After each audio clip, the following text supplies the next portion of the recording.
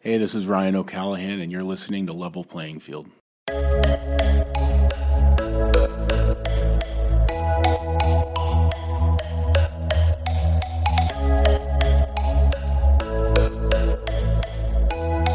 Hey everybody, welcome to Level Playing Field. This is my podcast. My name is Randy Boos, where I interview LGBT athletes and other sports personalities. This is the start of season 2. I started this podcast back in March of 2019, and I had no fucking clue what I was doing. I have learned a little bit. I still have a ways to go, but I'm having fun doing it. I hope you enjoy what you hear. If you do like it, share it. If you do like it, share it. Tweet about it. Facebook about it, write reviews on iTunes, whatever you can to get the word out that this podcast exists. Speaking of season 2, this episode I interview former National Football League player who spent time with the New England Patriots and the Kansas City Chiefs. His name is Ryan O'Callahan. Ryan wrote a book called My Life on the Line, and it comes out on September 3rd, Amazon, Barnes & Noble, wherever you get your books. We had a chat this past Thursday at the University of California in their athletic department in one of the video rooms, and it was a great chat. He gets a little dark. He has some dark moments in his life that he shares about in the book. We talk a little bit about it in the chat, but so just so you have a warning there. We do have some laughs though, so it's not all depressing. It's actually a fun chat. I had a good time talking with him last week. Anyways, here's the episode with Ryan O'Callahan. Enjoy.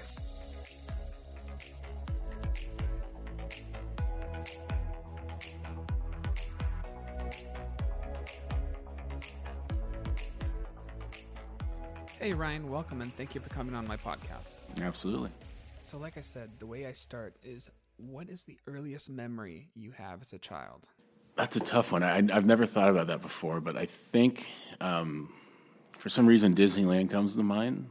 We would go down there every year because my dad's mother lived outside of that area, and it's not a specific memory, but just going to Disneyland as a young kid and visiting my grandma down there is probably the earliest memory. I'd probably guess like 4 or 5. Maybe that's late. That seems about right. What was it like growing up in Redding? Oh gosh, Reading hasn't changed all that much. It's gotten bigger, but the mentality's really stayed the same. It's very conservative. Very blue collar. In the last 10 years, it's gotten very religious with a cult that's moved to town. But Really? yeah, you pay them $12,000 a semester, and they teach you to pray cancer away. You could pay them, and they'll make you not gay. And Is it a church? loosely, yes, they're a nonprofit. They're a church in the government's eyes, but they have a school of supernatural ministry, and they really took off because they've got this music department where they produce music, Christian music, and one time Bieber tweeted something about it, and then they really took off. And so Reading, that's really what Reading's known for now. But it was, growing up, my dad ran a lumber company, and there was, the town itself was very outdoorsy and conservative, and even to this day, there's a truck that drives around town with a Confederate flag hanging out the ass of it, and I'm not kidding. It's funny because you think of California and you think it's just a completely liberal state, but in reality, it's 2 states. There's the coast and then the inland, like up where Reading. I'm pretty sure this is a fact that Shasta County, where Reading is, Trump had a higher percent of vote there than Alabama. Like, it's that conservative. I have family there, but I haven't been to Reading in so long. It's shocking, too, because Megan Rapinoe's from Reading. Similar age, different high school, but all this stuff, she's been in the news a lot lately, and the response from people in Reading has just been hate-filled. It's remarkable. Not just about the flag, but the local news has been doing a lot of stories, and you look at the comments, and you just, it's disgusting. They calling her and him, and it's really bad. Yeah, and so, why do I live there? That won't be long. Oh, really? Yeah, I have a couple older dogs, and I travel a lot. I know this sounds like an excuse, and it is, but traveling a lot and having family a mile away to be able to leave the dogs with them is convenient. and if I moved to a bigger city and I'd have to get a house with a yard, and I'm not the type that wants to pay that much living somewhere. Do you think you'd move to a big city or stay small? Yeah, at some point, my plans change. I typically live day to day, but the plan right now, as soon as the dogs pass away, I'll probably pick a spot, move, spend a year there, pick a new spot, move, and kind of. Really? If I meet someone along the way and that changes, great. I'm open to that. But I'd like to move around, find the perfect spot. I've been to every state but Alaska, so I'm pretty familiar with America. But I'd like to live in different areas. I'm surprised a big city's an option for you. The way you talk about that property you had in Kansas City, you seem to really love the outdoors and working on land, and it seems like big city wouldn't be a fit for you. Yeah, well, a lot of big cities, you can drive 10 minutes and you're out of the chaos. True. New York City, no. LA, no. But even like Kansas City, it's a big city, but it doesn't take long to be in the country and away from it all. I loved living in Kansas City. It was, I miss the mountains in California, but places like that, there's a lot to do and a lot of people and not too expensive to live. I like places like Kansas City or Vegas. I'd give LA a shot. I don't know. Outskirts of LA are nice and less populous for sure. Yeah, but I think, okay, if I'm going to live in LA, I'm not going to live in West Covina. I'm going to live in West Hollywood or around UCLA, around there. But so if I'm going to live in the city, I'm going to live. Did you choose West Covina because of Crazy Ex-Girlfriend? No. I was an ex of mine. I dated him for a couple of years. He was going to move to LA, and I was willing to go with him. And I started looking at places to live, and I'm like, okay, I got dogs. I'm going to need a house with a yard. I'm looking in West Hollywood. It's like $8,000 a month. I'm like, okay, I don't want to spend that. And then it's like, I got to go out to West Covina to get, something reasonable. And we're not dating. He doesn't live in LA anymore. Yeah, I'm still in Redding. So, yeah. Let's go back to your childhood. Did you play sports? Were you interested in sports at all? Yeah, I was always around sports because my dad officiated from as long as I can remember. So he officiated football, basketball. He was an umpire. So I was always younger, dragged to these different things, and a lot of peewee football. I played 1 year of Little League Baseball in 1992, and I didn't really like it. I think I played 1 year of City League basketball, and then I didn't play football until my freshman year of high school. I was always too big to play peewee football, and I didn't really want to play anyways. But so yeah, I didn't actually play football until high school. I never, like I said, I was always around sports, but I never loved it. And growing up younger, I wasn't really in the group of friends that were jocks and stuff. I was more around, the band kids and the drama kids. So were you a theater kid? I didn't do any of that stuff, but that was kind of like, so my group of friends from elementary school, then we all went to the same junior high school. They all got into that, and I was still friends with them. That changed in high school. I ended up hanging out with the jocks and stuff, and it ended up being a little more adventurous and fun. But growing up when I was younger, that was just the group I kind of got attached to. I want to start talking about the book. So let's jump to after you stopped playing football. I had Sid Ziegler on my podcast on the first episode, and we brought you up. Yeah. My question is, so what made you go to Sid? How did you decide you want to tell this story? Yeah, so how did I find Sid? I think I was just Googling about gay athletes, just curious. And I had already came out to family a few years before I reached out to Sid. But I was interested, obviously, in other gay athletes and just trying to see who was out there. And that's how I fell upon Outsports. And then I looked and who, was in charge of Outsports, and it was Sid and Jim. So I had seen other guys come out, like Michael and Jason. And but I reached out to Sid kind of as guidance because I'd seen a lot of other athletes come out using Outsports as a form of media to do that. And I liked their stories and what they did. So I messaged Sid, and he had recognized my name.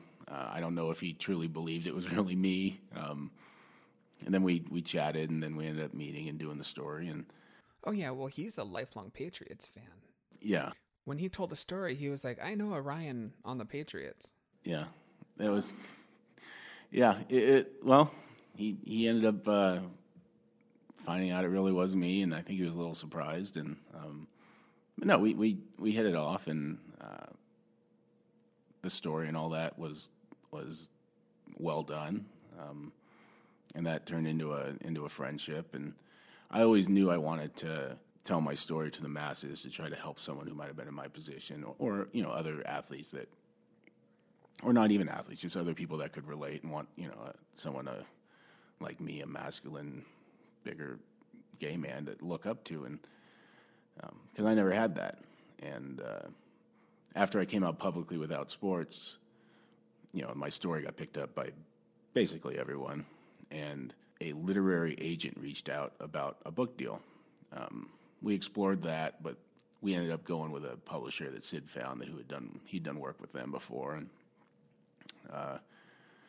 so I saw the book as a great opportunity to raise money for my charity, which I'm giving scholarships and support to LGBT athletes. And that's through your foundation. My foundation is the Ryan O'Callahan Foundation. It's rofdn.org. And you're on Facebook. On Facebook as well. You can follow, message there.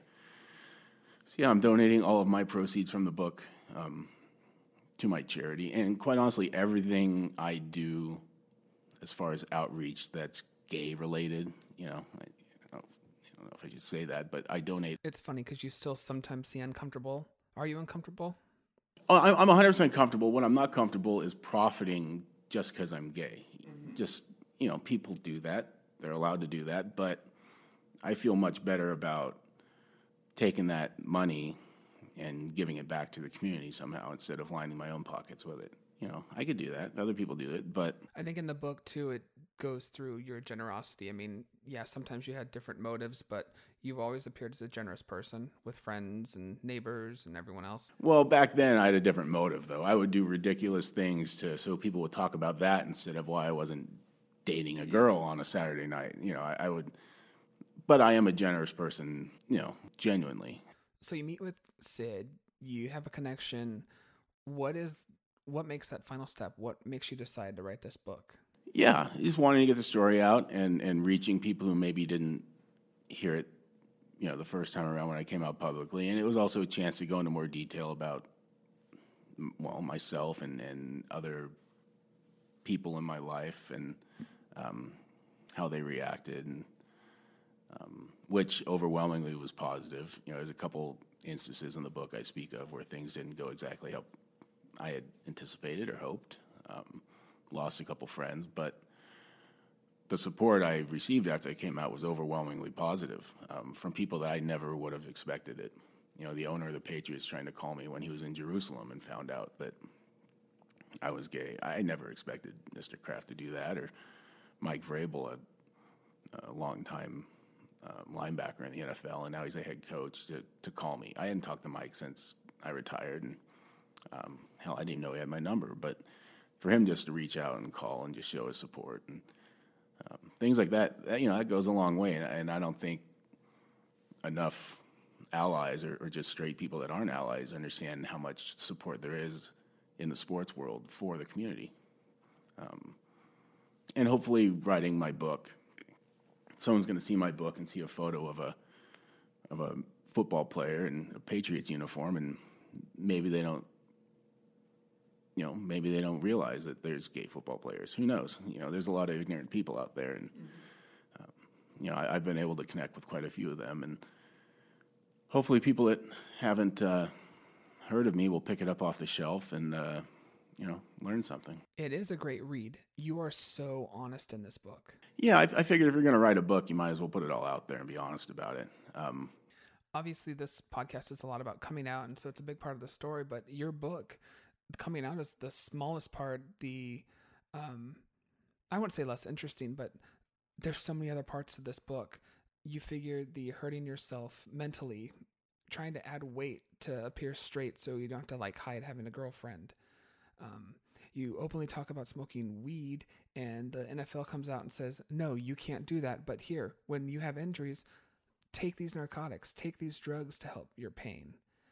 When weed can do a better job with it, it could have helped you with your mind too.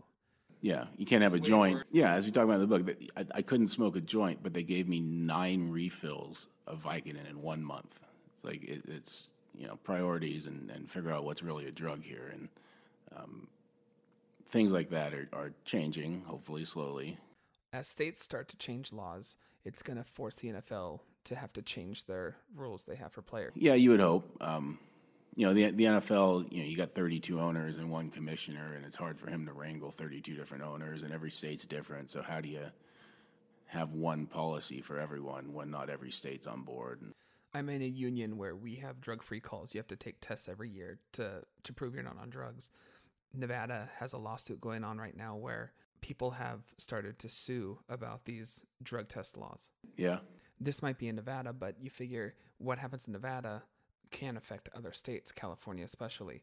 Precedent is what matters. I wouldn't be surprised if there's already a lawsuit out there trying to get marijuana legal in the NFL, but it'll happen. Yeah, there are other. It's going to be decriminalized once that happens. It's just the next step. Yeah, I think naturally it will, just because the whole reefer madness thing, all those people that were around for that, they're no longer with us, and kind of even with, go to gay rights in general, the people with those old ideas of, us being evil sodomites, they're passing away and they can't spread their hate like they used to. So I think naturally things are evolving to be more acceptable. In your book, you talk about growing up in Reading, which is a conservative town. You talk about your family's conservative, but not necessarily religious. As we sit here at Cal University, I'm thinking of my other guest I had, Kate Scott. Kate Scott is a Bay Area media person, and I had her on my podcast a few months ago. She grew up in Fresno, the Clovis area, and she went from a conservative area to the Cal campus. Parts of it were shocking for her.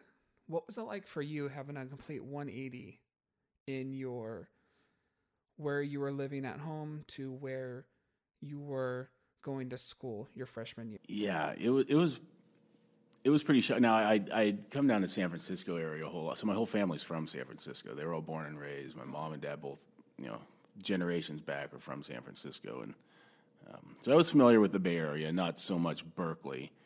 And I didn't even really think about how liberal Berkeley is and accepting, and that didn't even cross my mind. But it is night and day from Reading.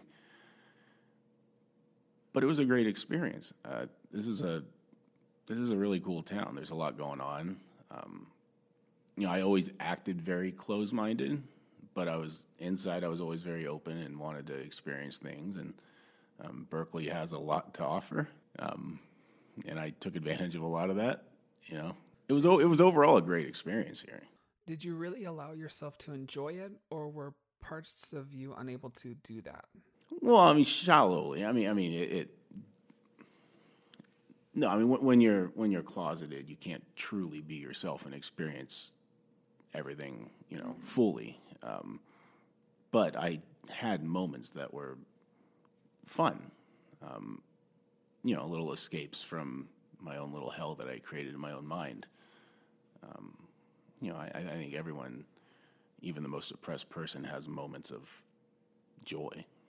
What was it like to move away from family and friends and have more freedom that way, but be closeted still and be in a community that's tighter because you're closer together and you're on a college sports team? Yeah, well, one of the reasons I committed to Cal so early and chose to go to school here and play football here was it was only 3 hours from my hometown. And my senior year of high school, senior year, I had made friends with that different group, and we all got close. And you get a scholarship to play football in Berkeley, and you're in Reading, you kind of end up being a big deal. And so I thought all my friends would be coming down, hanging out, going to games, and that was one of the reasons why I chose Berkeley. That didn't end up happening. I had a couple friends that came down to games and stuff now and then, but I quickly made friends with people from here and on the team, because when you play football in college or really any level, you're around your teammates a lot. So you end up naturally being friends with these people and hanging out with them, and that's what happened. So, my concerns moving here, they went away pretty quickly after you meet, people that you have some stuff in common with. And also moving here, kind of the same thing happened when I went to the NFL and I knew a new city. No one knew me. They knew of me playing football from Reading, but they didn't know anything else. So I was kind of able to create my own identity, and quickly I made that identity. I tried to be the biggest asshole around, and which, it worked as far as... How would you do that? What do you mean, asshole? I would just say fucked up stuff to people. Like teammates or people around you? Yeah, I would always just try to get a laugh, and I hated... So when I was in a group of people, I hated quiet, because I always thought a question was going to come my way, like, where's your girlfriend? Or just something... I didn't have those concerns as much about girlfriend questions in high school, but as soon as you turn 18, your hormones are going, you're on the prowl. And your hormones didn't start till 18? Well, they did earlier, but, when you're living at home, you have an excuse of why you're not bringing people home. But when you're, in a dorm and your roommate's, smashing some girl's brains out and being disrespectful, and you're just laying there and you're not bringing anyone home, it's like, okay, what's your excuse? So, I became much more paranoid about how I was coming off to people, so I decided to be the asshole and make messed up comments to people, and, I gained that reputation pretty quickly. I was really surprised within the book how open and honest you were. I mean, you were in your head, and you went to a dark place sometimes. Yeah, I dug a hole for myself, and I thought I'd never be able to get out of it, and I was miserable. I was so blind to, the possibility of there being a little bit of light at the end of the tunnel. As soon as I decided I could never come out, I never reevaluated it until the end. There was never any moment that kind of made me think, okay, it might be okay if I come out. But I think short of family saying, as a child saying, hey, if you're gay, we would love you no matter what. I think short of that, I don't think anything would have, hit me over the head hard enough to be like, snap out of it, everything will be fine. So I got that mindset, and, I never looked away from it until the very end. But I was consumed in my own mind, though. Like, your imagination was going, and you were making things way worse than it actually was in reality. Oh yeah, because I didn't know any. Well, I didn't know that I knew any gay people growing up, and I just didn't know any better. I just thought it was kind of a end of the world scenario with family concerned, and obviously I was very, very wrong about that. But growing up, you hear loved ones talking about faggot this, faggot that, and all these people dying of AIDS. And when were you born? 83. Yeah, I turned 36 this year. That's like, I tell people that's 45. So no, I tell people I'm 70 in gay years. Like, I need to get on with stuff. Yeah, but then you'll be a daddy and they'll be fine. Gosh, I already have twinks trying to call me daddy, and it's not happening. Not. My pet peeve is when someone the same age as the person is calling them a daddy. That just irritates me. I think that's just a mindset people have, where the whole submissive thing. I don't know. People can do what they want, but don't call me daddy. That's not happening. Yeah. I forgot what we were talking about. Yeah, that was. What were we talking about, though? I think just being in your head. Yeah. We're intentionally being vague on some things because I want people to buy this book for your foundation, for you. Yeah. Like I said before, this book just isn't about a coming out story. It's talking about depression, suicide. It's talking about drugs in the NFL. It's talking about so much. Yeah, it's I've got a messy story with a lot of layers. It's pretty much an onion, and it's.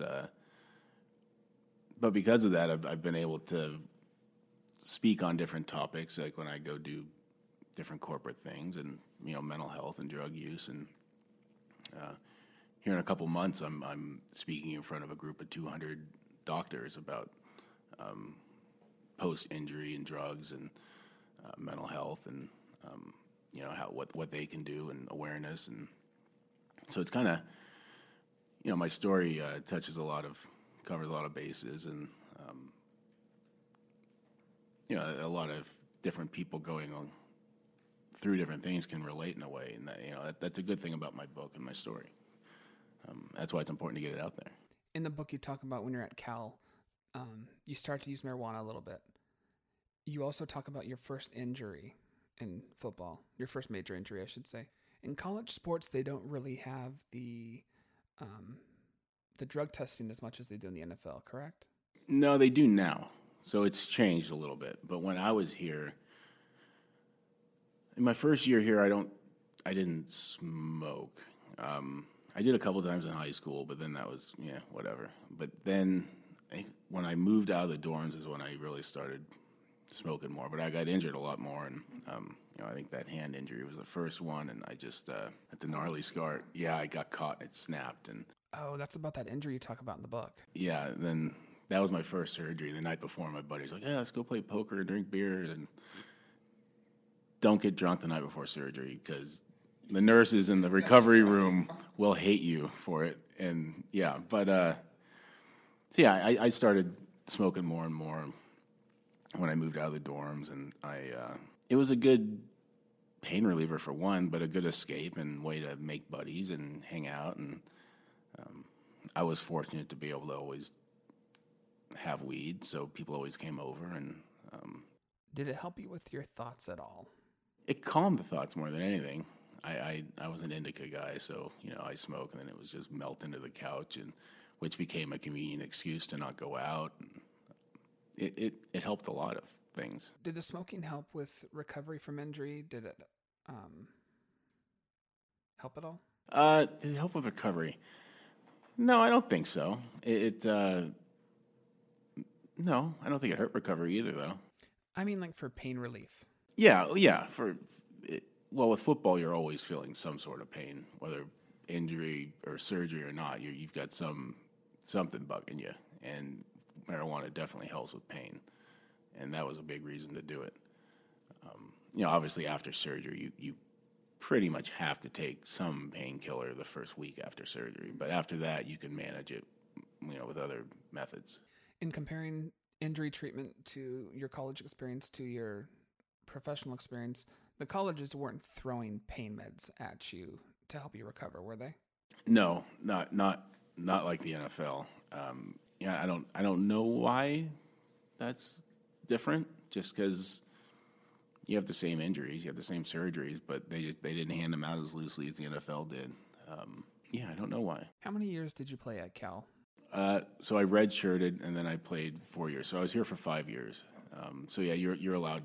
A lot of guys redshirt, which means you practice with the team, but you don't play. And it doesn't count against your eligibility. Oh, excuse me. It's a good way. It's a good way to learn the system. Coming from Reading, the competition level is not what it is in LA. So these guys that played high school football in LA are kind of a step above.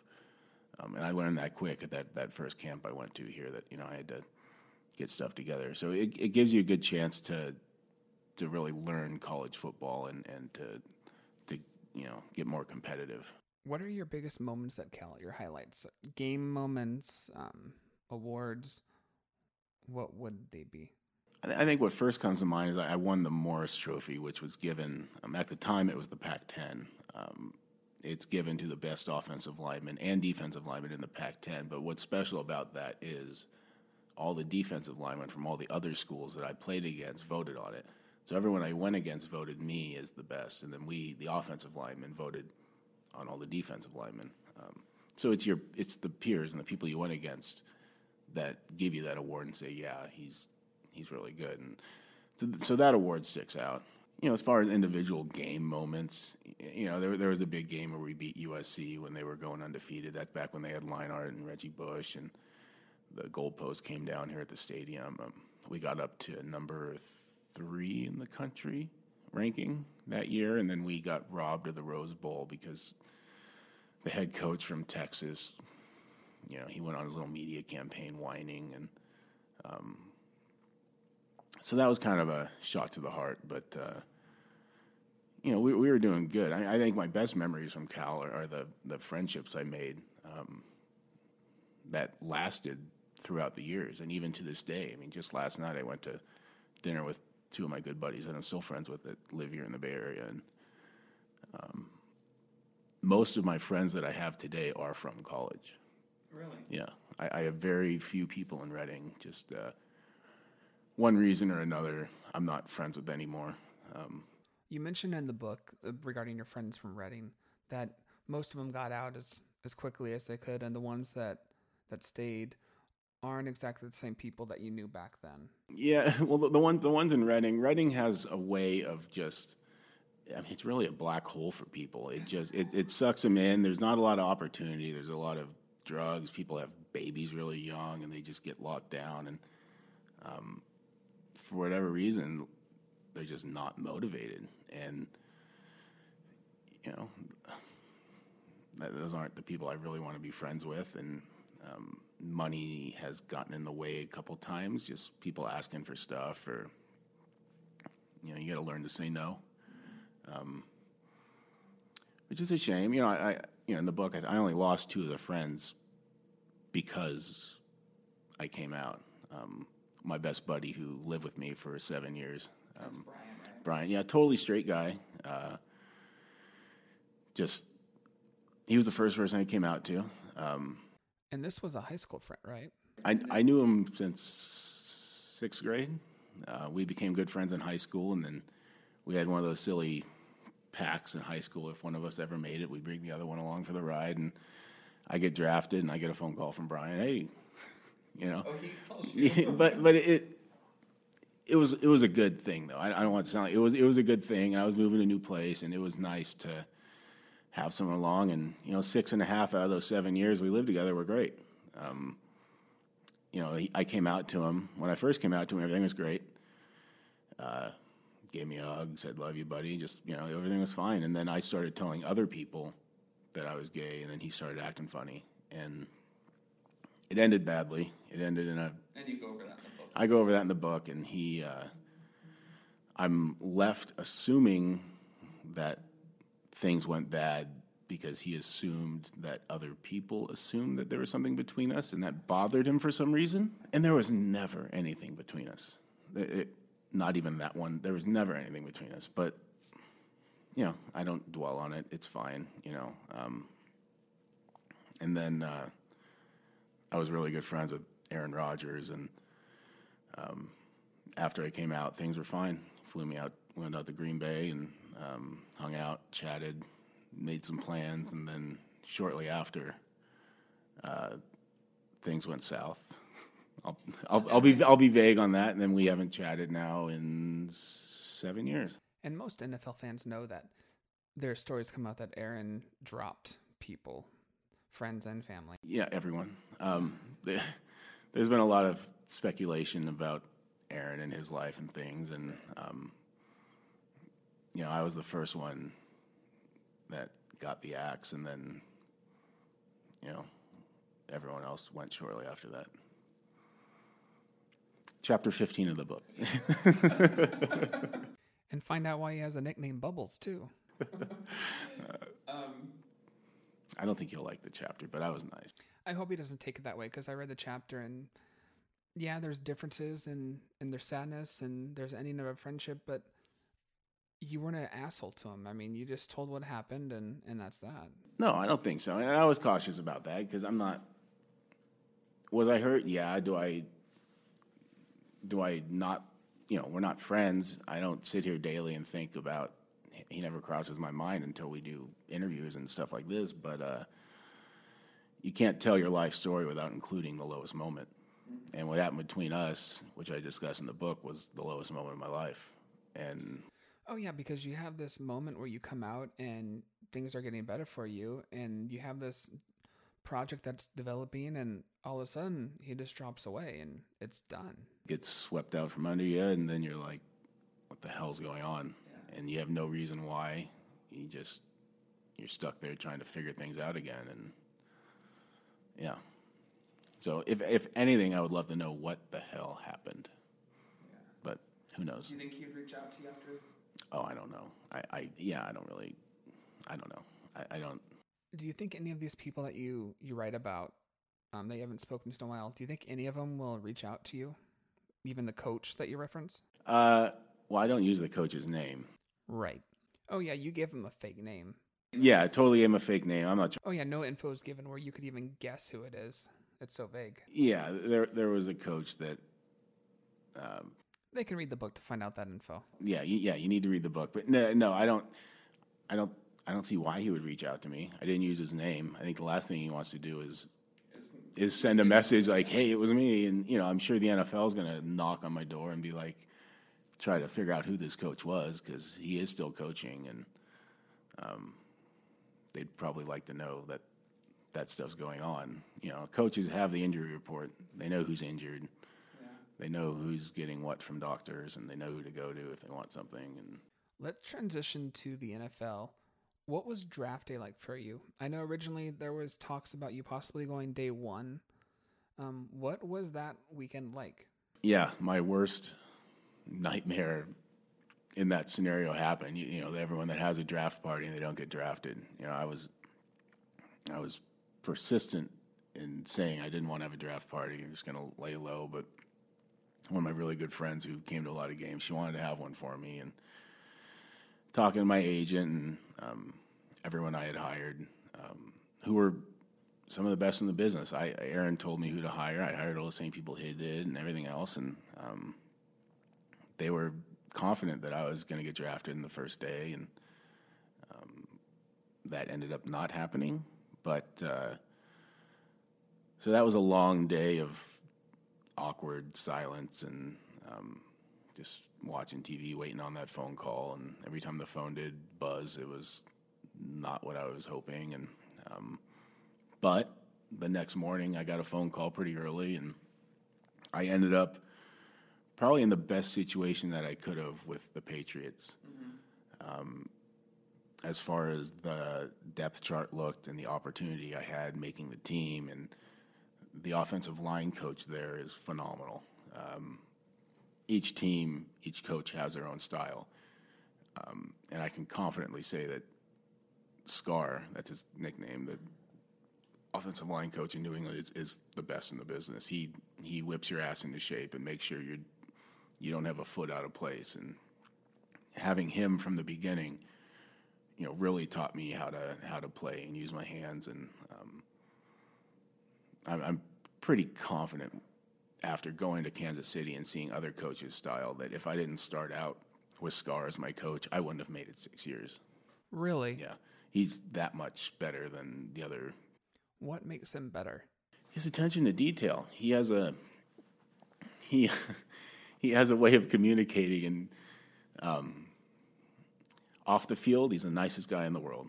Around his wife, everything, he's the nicest guy in the world. But there's a couple things where he would take snaps from the center, just practicing, and one of the rookie centers snapped the ball and it jammed his finger. And he chases him down the field, motherfucking him, throwing the football at him. He was just a little guy. I messed up once, and he says these things kind of to be funny, but he's a serious guy, but you can tell he's a funny guy. But I messed up, and he called me a low-rent, inbred, cocksucking motherfucker, just as like a, cursing me out type thing. And it just came out of his mouth like he'd been practicing it. And it was, you get called that, how do you not laugh? It was just his style. And I think everyone had total confidence, in what he was teaching. He was the right way. And if you didn't do it his way, you weren't there anymore. So he had a way of teaching that I responded to. Being someone who's in his head so much, having a coach call you a cocksucker, did you ever think it was homophobic?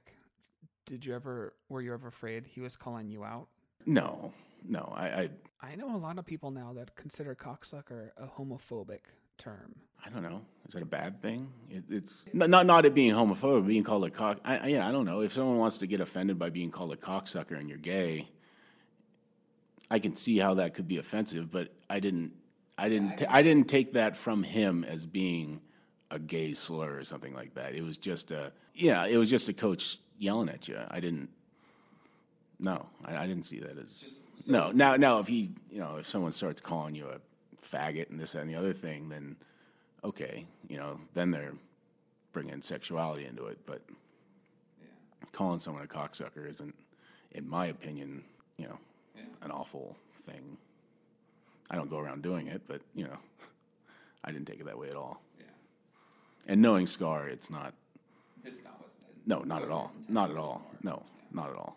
More just a reaction. Yeah, and actually, right now, you bringing that up is the first time I thought of that as that way at all. Yeah, it never came across whatsoever as.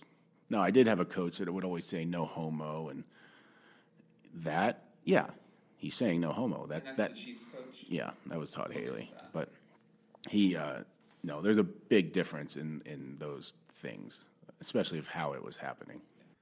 Yeah, it wasn't the intent. How was your first year though in New England? You have a coach who is one of the greatest. You have a quarterback who is one of the greatest. How was that first season? Both are awesome people. The Boston area was, Berkeley was different than Reading, but the Boston area was about as far away from home as I could have gone. The people out there are totally different, intense, in your face. It was a lot happens after you get drafted. You go from getting drafted to moving to having to. It's a job. You got to learn the playbook. You're into mini camp real quick, and that's kind of why having Brian was really, really helpful. It was nice having someone there to help get things together, help find a place to move, and a lot was happening quickly as soon as I got out there. My main focus had to be learning the playbook and making the team, and for me, staying closeted, because that's what football was to me. It was a beard, so I had to do these things to, my book, my life on the line. But in my mind, that was my approach to everything. And during the football season, you are all in. Oh yeah, it has to be, because it's. The NFL is a business before anything else, and they're always looking for the next guy he could be just as good as you. You're equal in every way. But if he's $20,000 less a year, they're going to pick him because it's a business. $20,000 is $20,000, even if some guys are making $20 million. I talk about they cut my jersey off one game after I got injured. Well, it was sewn up when I came back. What was it, 5 weeks later? A jersey's what, $200, $300? But, if they go through 30 of those in a season, it adds up. So it's also a $1 billion industry. It is, but you don't become a billionaire by giving everyone jerseys every week. And, it's, you understand that once you've played, and especially after you retire, and what you have to go through for injuries. And there's a lot of different things that people just don't understand. Like we have to file work comp. Mm-hmm. It's a job. You don't just get handed things. You have to fight for them, and taxes are different for you too, right? Oh, geez, taxes. It's because don't you have to file in every state you play? Yeah. So you file, and that's road games too. Yeah, but sometimes though that worked out great. You play a game in Texas or Florida, you got a 10% raise because you don't have to pay income tax, and that's awesome. It's kind of why I want to move to Vegas now. It's like I could, basically get free rent, just saving 9%. It would be great. But, so I had an accountant that got paid too much, but did his job. And this is too much info, but I ended up getting audited one year for an honest mistake. I forgot to claim the check we got back from the Players Association. It was like $10,000 or something, and which is a lot of money, but $10,000 on top of $500,000. I forgot. Well, that started an audit, and then every year after that, for some reason, I got, I don't know if you call it audited or what, but I got double checked on everything, and it just, yeah. I love the IRS. Even to this day, I got injured a lot, so I won a disability through the NFL. I'm one of, not many people have won that. And most people that get this disability through employer and stuff, there's different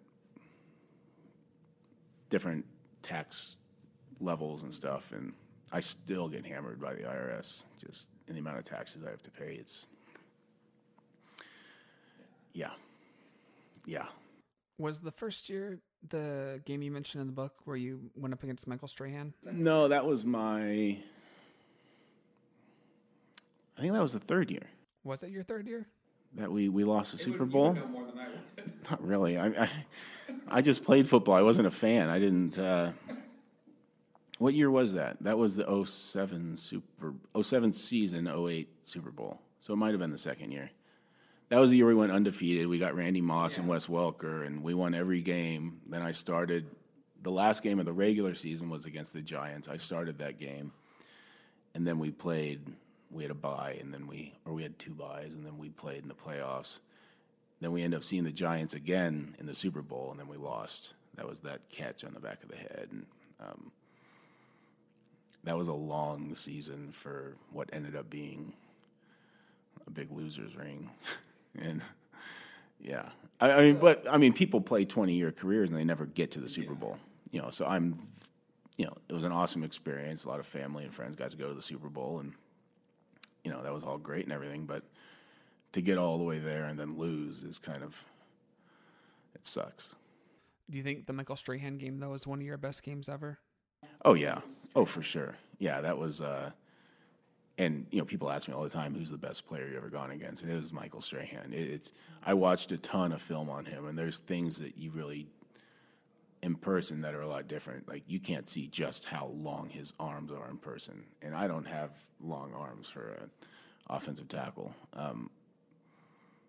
And yeah, he was a smart player, and I knew I wasn't going to overpower the guy, so I knew I just had to try to know what he was doing before the snap. And my preparation paid off that game, and I played well. He got the better of me a couple times, but when you're playing 60 minutes of a game, though, it's going to happen sometime. Yeah, he's getting paid too. That was one thing Coach always said. Listen, this guy's getting paid too. He's going to win a couple of them, and he was getting paid a hell of a lot more than I was, and I think I definitely held my own, and doing well that game, really benefited me the rest of my career because they saw, my potential, But I hate using that word potential, though. I had a coach once tell me that potential means you haven't accomplished a damn thing. It just means you could. But, yeah, the things that stick with you. True.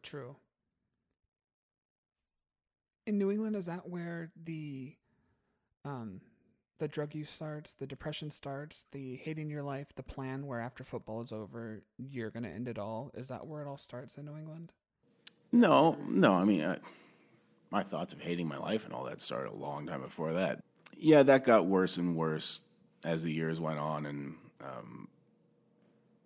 I knew I wasn't going to be able to play in the NFL forever. But then certain injuries happen, and you start evaluating your position on teams, and that would definitely affect my mood and my inner thoughts of oh shit, this might be over. What the hell do I do? And but the real bad stuff didn't start until the last couple of years of Kansas City. That's when it really started to, because I had injury after injury, and I had hurt my groin. I tore the muscles of my groin the year before I tore my shoulder for the last time, and I knew that I was missing these muscles now, and I knew I didn't have the feet, the mobility that I used to have, and I had to try to hide that. And so after that happened, I knew I didn't have long playing. It was kind of a matter of who, can I fool him type thing, and end up as a backup and not have to go out there and show that I'm not what I used to be. And as soon as those injuries start to pile up, you see that, okay, this is going to be over here pretty soon. And after my sixth shoulder surgery, I knew that, okay, that was over and football was over. And after meeting with Scott, the general manager of the Chiefs at the time, who's an awesome guy, and I talked about him in the book quite a bit, but he, we had a very honest conversation, like, okay, I think that's it. You become a liability at a certain point where, because if you're playing and you get hurt, you're on injured reserve and they have to pay you the whole year. Well, they're not going to sign someone who they expect to get injured because that's a bad business move. So I knew that I'd become a liability and I probably wasn't going to, be able to play anymore. And, that's when it really went downhill and the pills really picked up. But you asked about the pills starting in New England, and I had, obviously after every surgery you have to take painkillers, but I wasn't an addict. There's a difference between taking some pills and being an addict. I wasn't an addict until the last years at the Chiefs. I was amazed by the story you told about, I believe it was in New England when you get injured, I think for your final time there, and the doctor comes back and with the results and says, "Oh no, you're all good. You're fine. You're good to play." Yeah, there's a bunch of funny rules in the NFL where they can't cut you from the roster if you're injured. So this was during training camp. We were doing a drill, and my left arm got ratcheted over my head, and I had injured that shoulder several times before, and I knew I was injured. My shoulder, I couldn't move my shoulder was dislocated, and so I go to the trainer. I was out immediately, like, okay, something's going on. I couldn't move my arm, and they had X-ray facilities at the stadium. They did an X-ray. An X-ray is not going to show anything unless you have a broken bone. Mm-hmm. So then they do a basic MRI, and a basic MRI shows more than X-ray. But what you really need is the fluoroscopy, the one with the dye that shows the ligaments and everything. So Mike Vrabel was our union rep, and I met with him. He's like, "Yeah, tell him you want this, and tell him you want this, because you're allowed certain things per the collective bargaining agreement, but the team's not going to go out of the way and say, here's your options. Like, it's up to you to know these things." And so I got the real MRI done. I had the first MRI done, and the team doc, not the head team doctor, but the other team doctor, who was also an orthopedic guy, brought me in the exam room. This was also kind of an office for the doctors. It had the little X-ray light, and he brought me in there and told me, "Oh, there's nothing new wrong with your shoulder," which I knew my shoulder was fucked up. And their goal is to try to get you to go out there and practice, because you're not worth anything if you're not practicing. And I knew my shoulder was messed up, and that's when I went to Mike, and I said, "Okay, what do I do?" And that's when he said, "Demand this and a second opinion." And so I did all that, and then they couldn't not just say, "Okay, yeah, you're injured." So after I took advantage of my options, I ended up having surgery back in California, and I went right back out to New England. As you can't fly right after you have surgery just because blood clots or whatever. And so I was back out in New England pretty soon after surgery, and I did all my rehab there.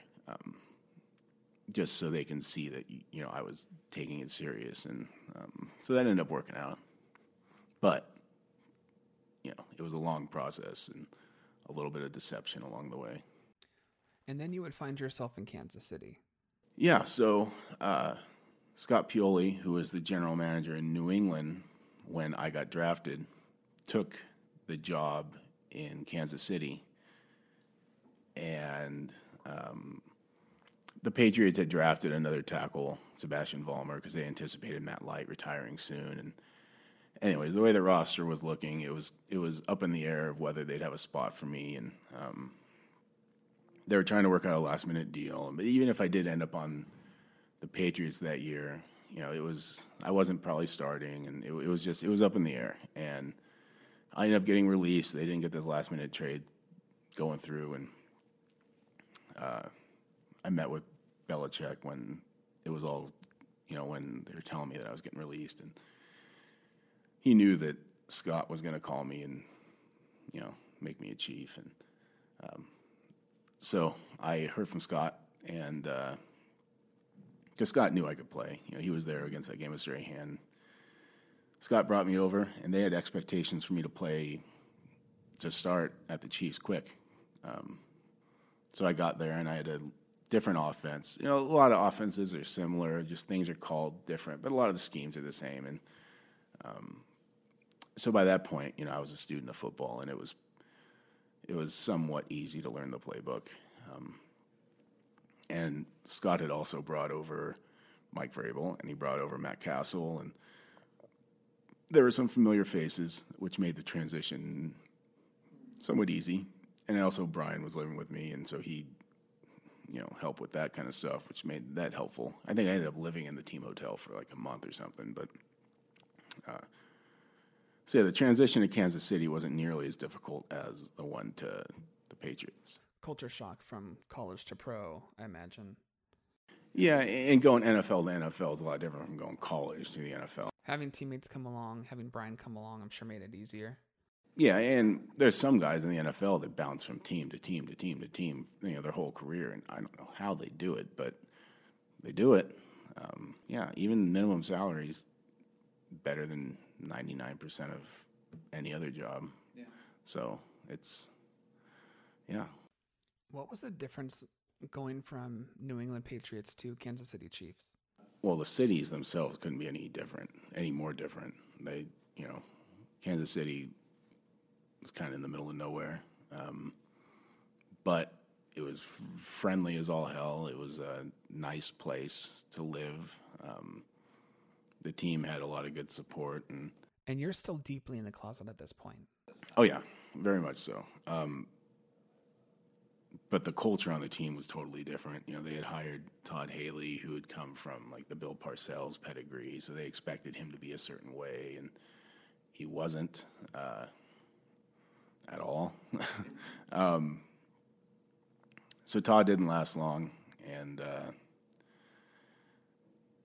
it was night. It was almost shocking, like the stark contrast between just the two teams and the atmosphere and the type of guys that were on the team.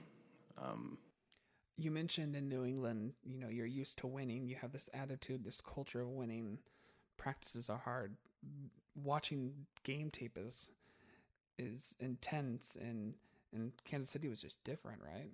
Yeah, well, anytime you walk into a place where there's a new coach and new general manager, you expect there to be a little growing pains, but it was a lot different. Even from year one to year two, it was just kind of trying to find an identity type thing, and that was Todd's first chance being a head coach. I think he was trying to figure out what kind of coach he was, and you can't go from being a player coach, happy-go-lucky, buddies with everyone. You have 1 year, and suddenly your second year, you're trying to be a hard ass, and it's like you can't take someone serious if they're trying to do that. And yeah, there wasn't a lot of. I didn't see a lot of hope. They got it going on now, though. They're doing great now. Oh yeah, a lot of excitement with that team right now. Yeah, well, Mahomes, and then they hired Andy Reid, and and Scott ended up doing well. He ended up with the Falcons and doing a good job there. They made it to the Super Bowl. They lost to the Patriots, but they made it, and Scott just retired this year. And he's actually doing a lot of outreach. He's a big ally with the LGBT community, and hopefully him and I are going to go around and do some things together. And he's been a big proponent of getting females in the NFL as far as coaching jobs and stuff like that. So Scott's a great guy who's people should not a lot of people know who general managers are, but right. He's a good one. And they're not all good ones, but he's a good one. Kansas City would get more playing time. Unfortunately, you got more injuries. Injuries led to pain pills. Pain pills led to addiction. And then you come to realizing that your career probably won't last much longer.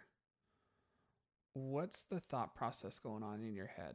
Yeah, it was, the writing was on the wall that my career was going to be over. And then I met with Scott, and I had my whole plan in my head. Football's over, life's over. And that suddenly became very real. And I started self-destructing, taking even more drugs. And I was a junkie. I was a flat out junkie.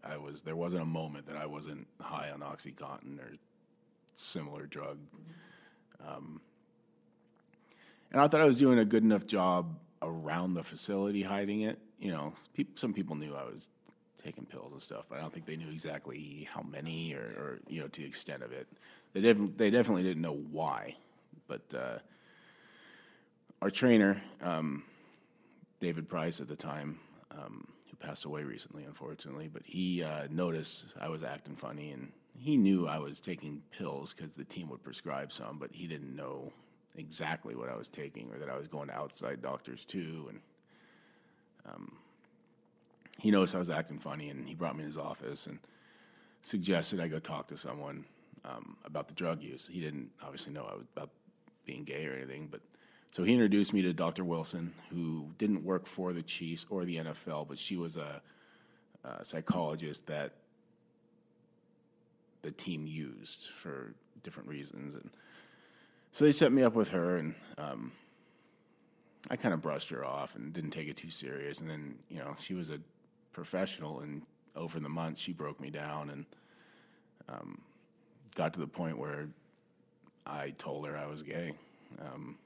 Do you think going to her, talking with her, coming out to her, do you think she is one of the big people in your life that really ended up saving your life? Between David Price noticing I was self-destructing and her getting to the root of it, between those two, I give them a lot of credit, because I definitely wasn't in any state of mind or desire to just suddenly come out and be okay with life. If it wasn't for them, I wouldn't be around. But it took a while I'd never said the words "I'm gay." In my head, I practiced doing the opposite. I never wanted to slip up and just say it for some reason. I always thought I was about to, and one of those crazy things going on in my head. But after I told her, one of the first things she told me was I wasn't the first NFL player to tell her, and I'm like, oh, okay. Was it shocking for you to hear that there have been others, that there were others that they've heard from? Yes and no, but you hang out the same group of people for long enough, you learn stuff about them. You follow a man's eyes, you can tell whether he's straight or gay in a locker room and everywhere else. So I suspected other teammates, but I obviously wasn't going to say anything. So I knew that, and my rookie year, having that football player come and talk to us that was gay, I knew there were other guys that were at least interested in men one way or another. But so I wasn't totally shocked, but for her just to come out and say that, and almost like it was normal, which it is normal. But at that time, I was not thinking, I've got a bunch of people that are just like me.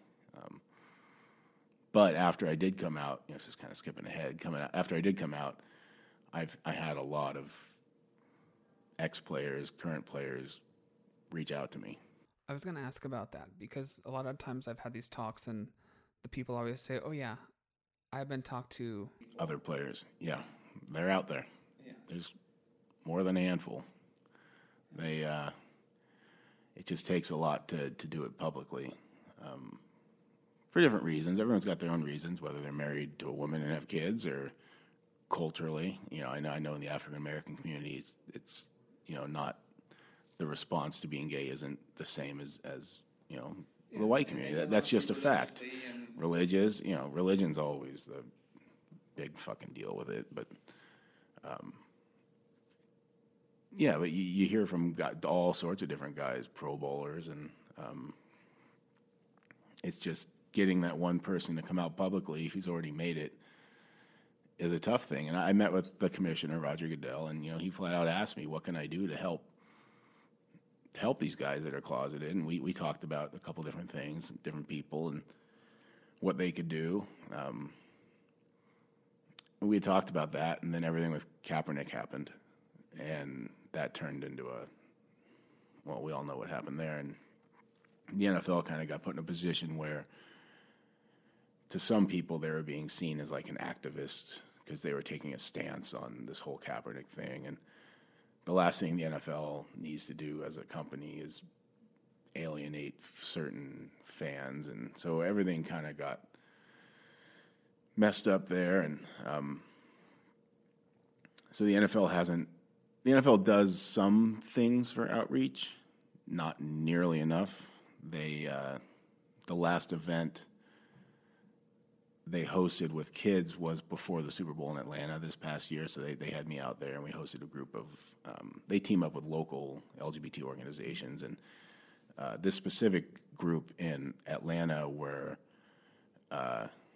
youth, but also young adults who were kind of in precarious housing situations because of their sexuality, like they were kicked out or their family or something. And so we all got together and met up at the Super Bowl experience there, and kind of did a big group conversation and just kind of hanging out. And they had done something like that before in New England, and I learned a lot of things at these different events because, being closeted for so many years, I didn't bother to educate myself on what it means to be cisgender or any of these different things, and because I never planned on living. I just but anyways, the NFL needs to do a lot more, and I've been trying to get them to do more. They hosted the last 2 years. They've put a float in the New York Pride Parade. So they did that this year too. Bigger float than last year. They sponsored the parade itself, and they actually interviewed me on the NFL Network talking about it. So they actually drew attention to the fact that they have a float and supportive of the LGBT community. So that's progress. It's not a lot of change, but it's progress. I'm maybe a little more understanding than others about their situation of why they can't just, have a pride night once a year and different things like that. It's a tough position, especially the tough position Goodell's in, because he's got 32 different billionaires he has to answer to, and their political views don't all align. And you deal with teams all over the country. I mean, I'm a Cowboy fan, so you have a team in Dallas that you have to deal with that is different than somewhere else. They don't have the most liberal owner. I'm being nice. Yeah. I'm a fan of the team, not necessarily the owner. Well, the owner is the team. Be a Patriots fan. Their owner is a giant ally of the LGBT community. He's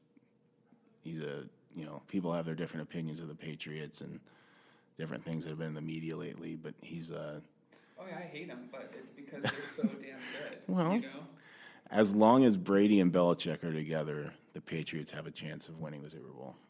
It's a winning record. Yeah. I always claim Patriots over Chiefs. So really mainly because Mr. Kraft, and he's been an awesome person, ally. After I came out to him, he tried calling me. He was in Israel, and he found out, and then he had me out to. Yeah, you talk about that in the end of the book, right? Yeah, he had me out. He had me out to New England, had me out to a game. He had me in his office where they had a little cocktail party beforehand. Like Mark Wahlberg was there, and that was all cool things. He put me in his seats and flew me in his helicopter, and he's done countless things for the LGBT community, donating to Elton John's foundation. Him and Elton John are friends. I mean, he's done a lot for the community, and I just had a meeting with him a couple weeks ago about my foundation, and I should find out here soon, what kind of support I'll be getting from him. So, fingers crossed. Whether I get anything or not, though, that's not going to change my opinion, about him. I judge NFL teams differently, just mainly by the ownership. And there's a couple like Mr. Kraft and Ross with the Dolphins who started Rise, the initiative for equality, and there's a couple of the guys that are doing a lot of great things. I don't want to keep you much more, but no, it's okay. I'm here. Okay, cool. You reached the end of your career. You are at the lowest point in your life with injury and addiction. You've come out to a few people. What's bringing about that change to take you on the upswing, to help you get out of the bottom? Yeah, there was that last year in the NFL and that first year after I came out, there was a lot of ups and downs because, I met with Dr. Wilson. I came out to her. That kind of gave me the courage, in her idea, not in this basic way, was, my whole plan was to kill myself after football because I thought all these people would never love me. And she basically said, find out if they will love you. If you're just going to kill yourself anyways, it's such a basic idea, but it really is, isn't it? But I was just so closet and just messed up my own head. I never even thought about that. I didn't even consider that. And so that's what I did. I went and I told family, the people I was most worried about. And does it get easier each time you tell someone new? It got easier. Oh, yeah. Yeah. Especially after I told the main people I was concerned about. And they were fine. And then I started telling other people. Then you learn you have this whole community of people that you don't even know that'll be there to support you no matter what. But when you're so closeted, you don't look for these. At least I didn't. I didn't look to see what kind of support system was out there. And you quickly learn that, there's a lot of people out there that'll take you as you are. And, even if, because most people's family is accepting, but there's a lot of people that it doesn't go that way. Yeah. But there's still this other whole group of allies and other gay people out there that'll welcome you like family, which was awesome. But yeah, so I started telling other people, and it got easier and easier. But then I had those couple of hiccups with Brian and Aaron, and that was kind of what happened with Aaron, that was a giant low point. And then I spent a couple years just figuring myself out, because you don't go from miserable, hating life to perfectly fine overnight. Oh, yeah. So coming out isn't like a magic wand being waved. No, and I had a whole bunch of injuries from the NFL, and I was in pain and off painkillers and trying to figure that out. I mean, what do you do? So I spent a couple of years learning to love myself and trying to figure out how to manage things. And after you retire from the NFL and you've got all these injuries, you have to file work comp and this, that, and the other thing. And 4 years in court later, I ended up winning. So then I knew what direction financially my life was, and then I could focus on other things. And that's kind of when all that was finally done, that I knew I could,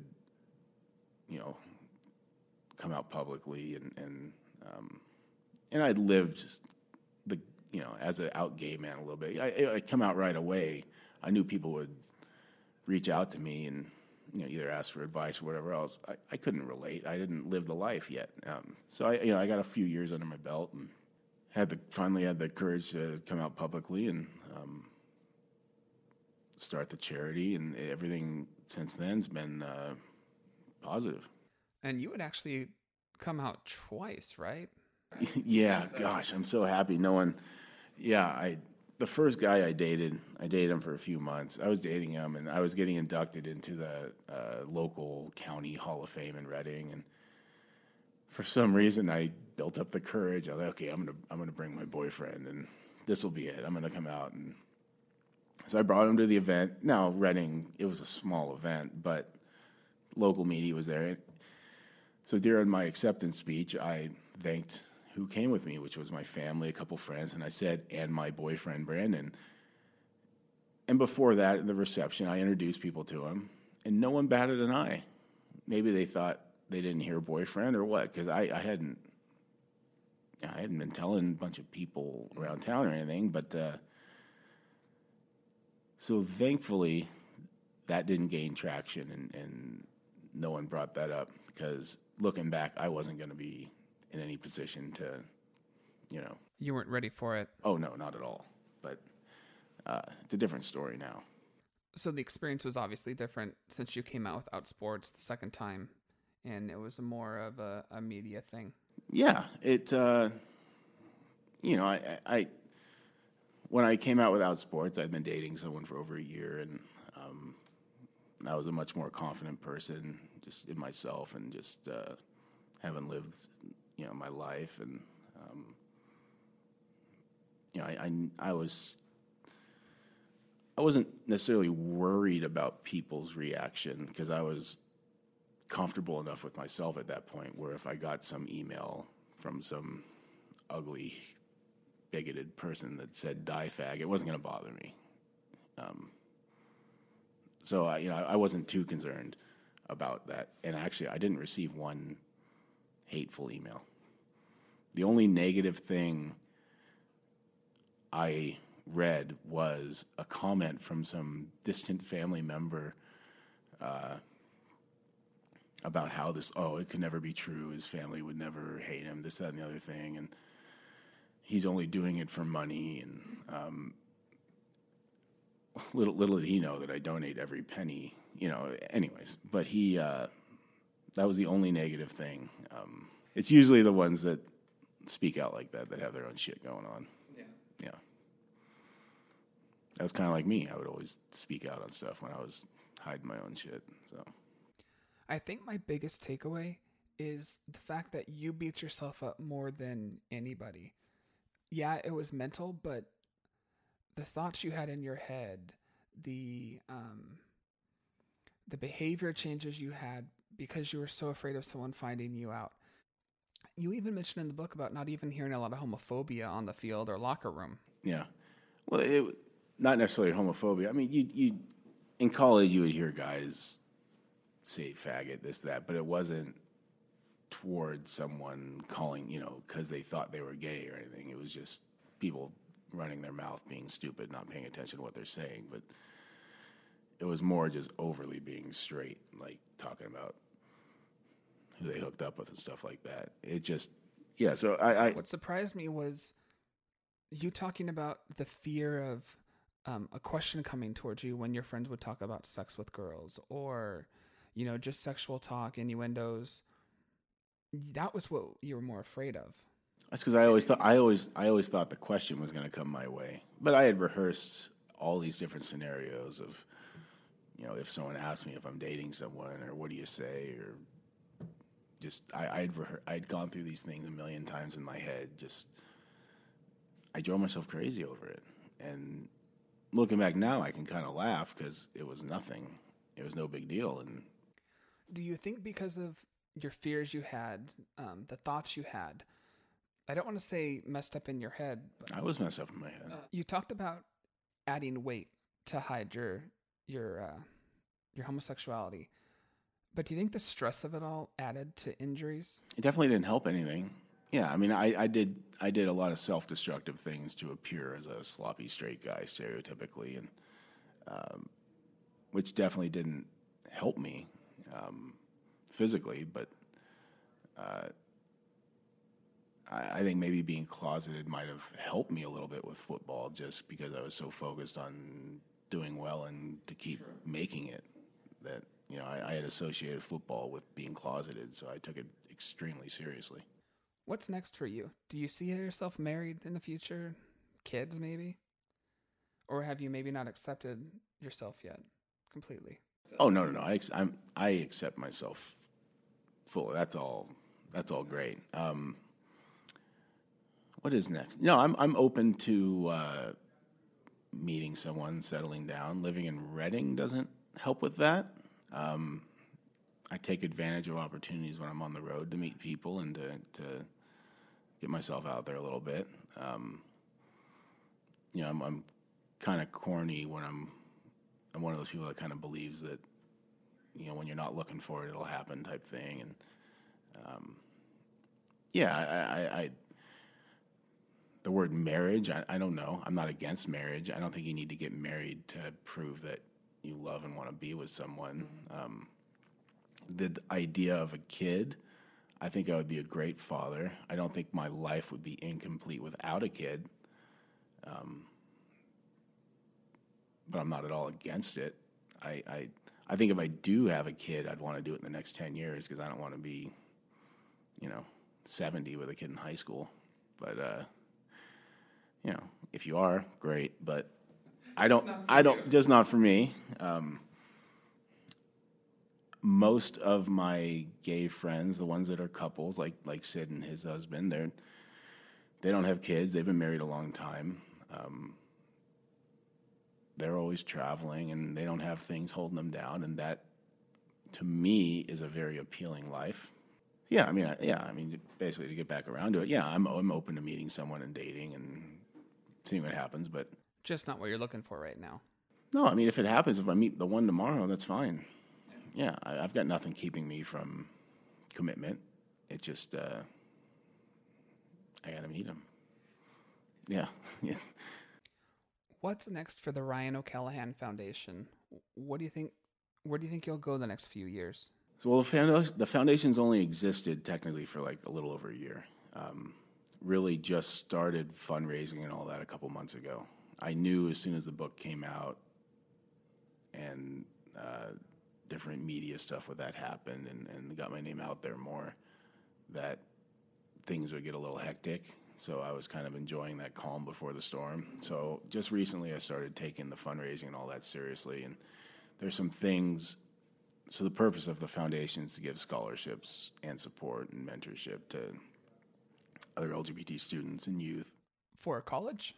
Well, I mean, if they're younger, they're not in college, you can't give them a scholarship, but you could still link them up with a mentor or go host group, like what the NFL does where they team up with other charities that host kids. I'd love to do stuff like that, even locally or wherever. There's other great charities like You Can Play that do these different events, and I'd love to team up with them. Scholarship-wise, though, there's different rules with the NC2A as far as who you can give scholarships to and not having it count against the totals they're allowed to give. So, like, I think football, they're allowed 86 scholarships. Well, if one of the guys on the team happens to be gay or bi and I give him one of my scholarships, that money will count against what the school's allowed to give to another player. It can't be on top of it.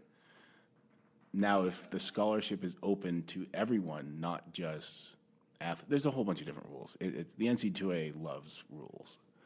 I actually met with a compliance officer here today, and I met with the athletic director trying to get some of this going. There's different rules for Division I versus Division III, and so basically, if the scholarship's open to everyone, and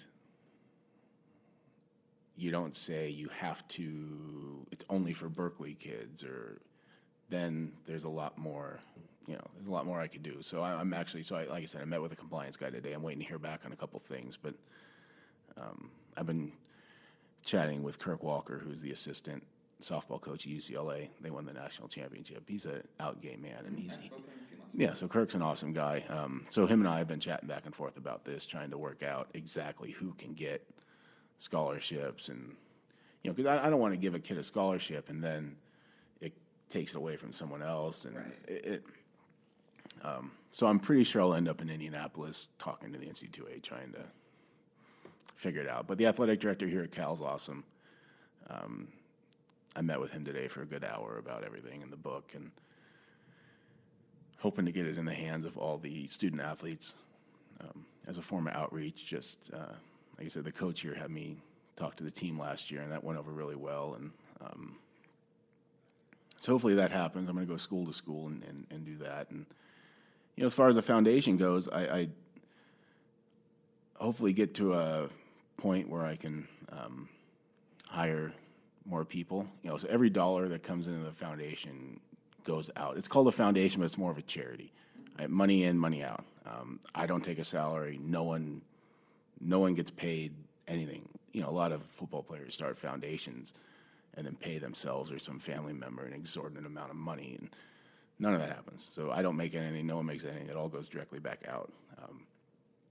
So I would love to just get more corporate donations. It's a lot easier to get a few people to donate a lot of money than a lot of people to donate $1.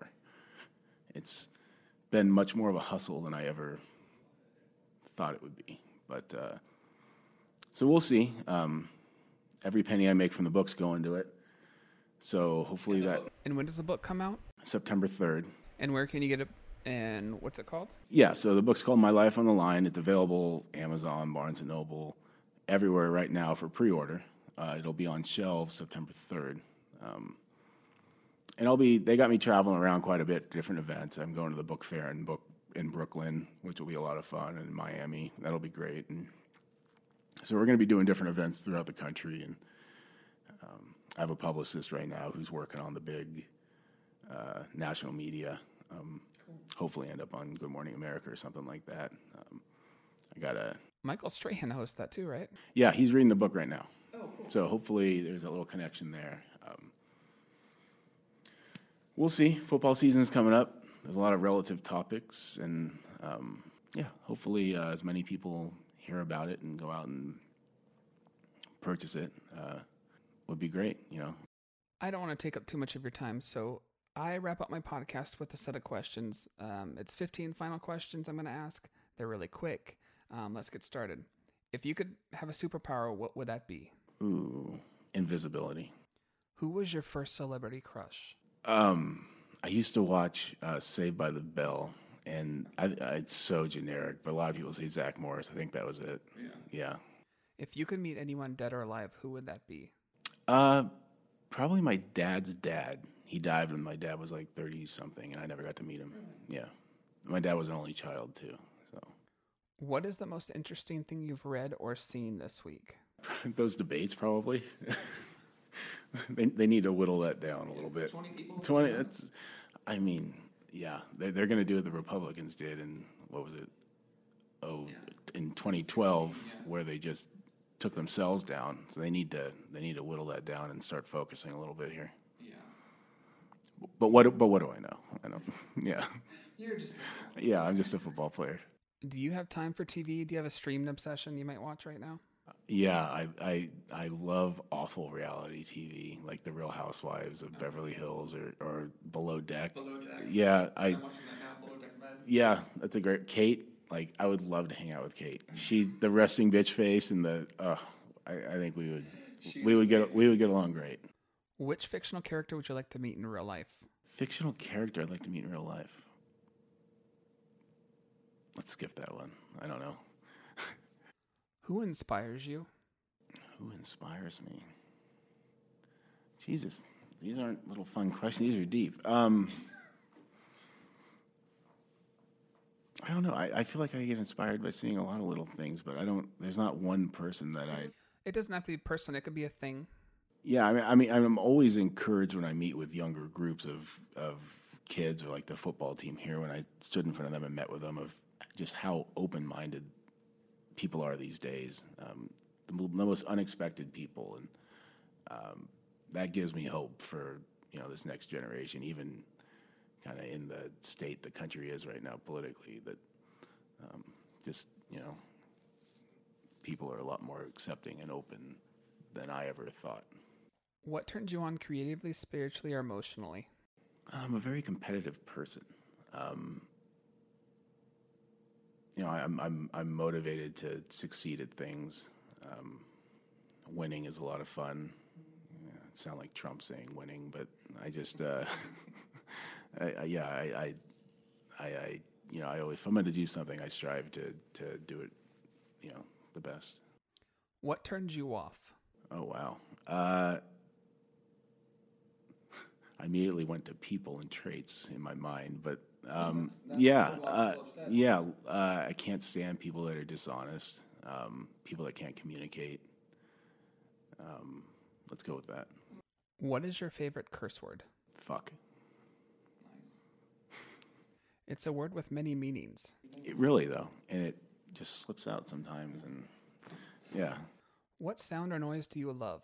What sound do I love? A slot machine. No. I don't know. I should say something funny, like the grinder sound. No. I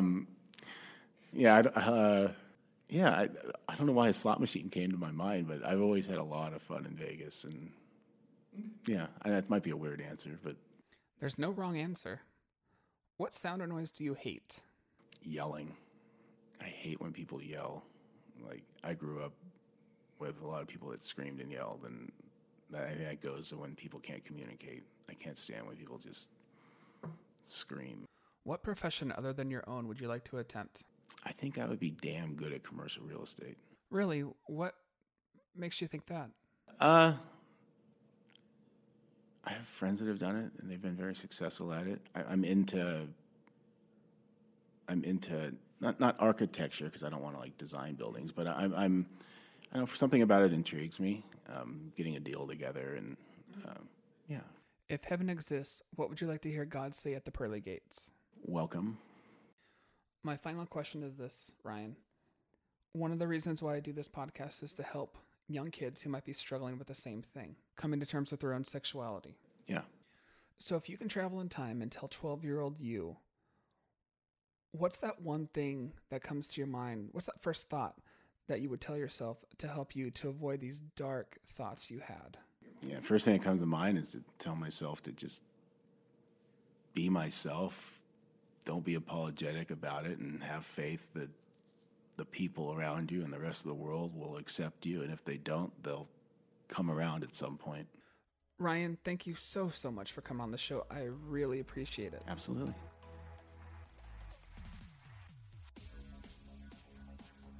Well, there you go. Season 2, Episode 1 done. Hope you enjoy my time with Ryan. It was a great conversation. I really recommend you get his book. He has so much more info to share, so many details to the stories we talked about, and so many other stories you're going to want to hear for yourself. The book comes out September 3rd. Get it on Amazon, Barnes & Noble, wherever you get your books. I believe an audio version is coming out as well eventually. More info on that at his foundation website and on Facebook. Links will be in the show notes. Next week, I have Dale Scott, former Major League umpire. Can't wait to share that story. Until then, have a great week.